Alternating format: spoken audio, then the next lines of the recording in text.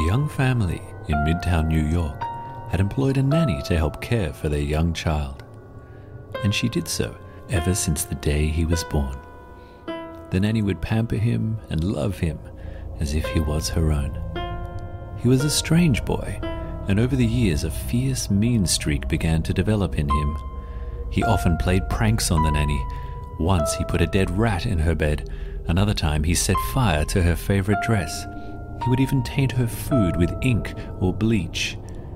Regardless, the nanny saw all these things as him just being a playful child, and there was nothing he could do to sway her unconditional love for him. The boy knew this, and he loved the attention. However, this all changed when a new baby entered the household.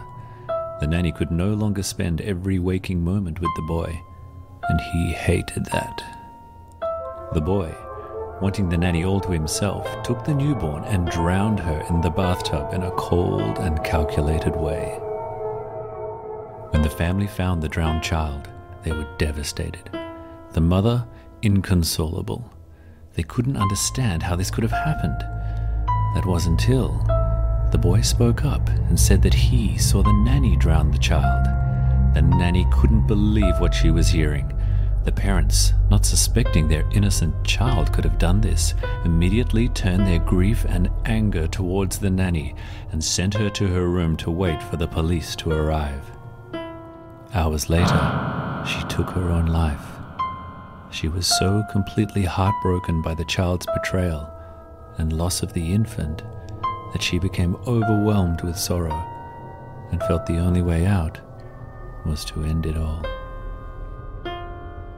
Decades later, the young boy had grown into a successful businessman who ran his companies with a strict policy of bullying and intimidation. He was disliked and feared by all who knew him, and he couldn't care less.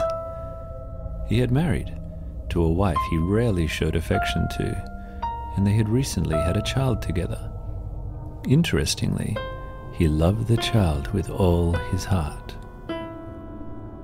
On a Friday night, a few weeks later, the police were called out to the man's residence to investigate a call they had received about someone screaming and being beaten.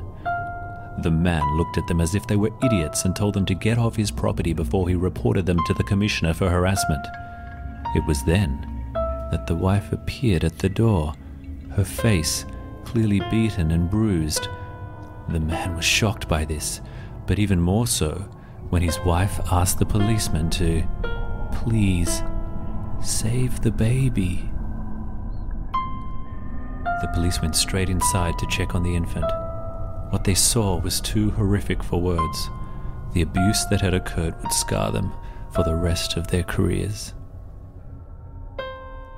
The man was arrested and sentenced to life imprisonment without parole, forever left to rot in a cell.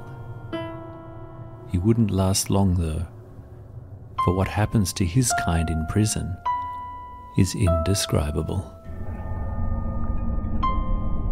Not surprisingly, no one cared about what happened to the man, and least of all, his wife.